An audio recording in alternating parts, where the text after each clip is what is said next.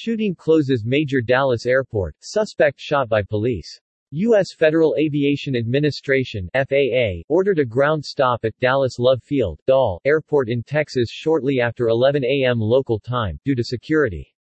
Located about 6 miles from downtown Dallas, the city-owned Love Field almost exclusively serves Southwest Airlines, a domestic U.S. carrier. The much larger Dallas-Fort Worth DFW handles international traffic.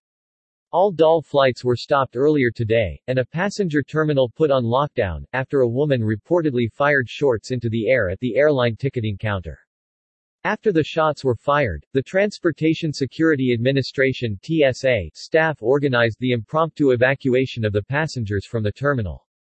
Dallas police had responded to reports of shots fired inside the terminal by 11:30 a.m. local time.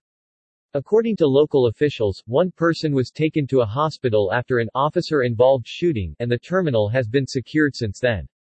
Police declared the terminal secure at noon local time, but the ground stop is expected to remain in effect at least until 1:30 p.m. There was a heavy police presence at the airport, as the investigation got underway. The suspected shooter, described only as female, reportedly fired one or more shots into the air at a ticket counter, sending other passengers scurrying for cover. She was then shot by the responding officers, according to multiple reports. According to Dallas Police Department chief, a 37-year-old woman went into an airport bathroom, changed into a hoodie, then approached the ticket counter and fired several shots into the ceiling. At that point, a Dallas PD officer shot her. No one else was injured in the incident.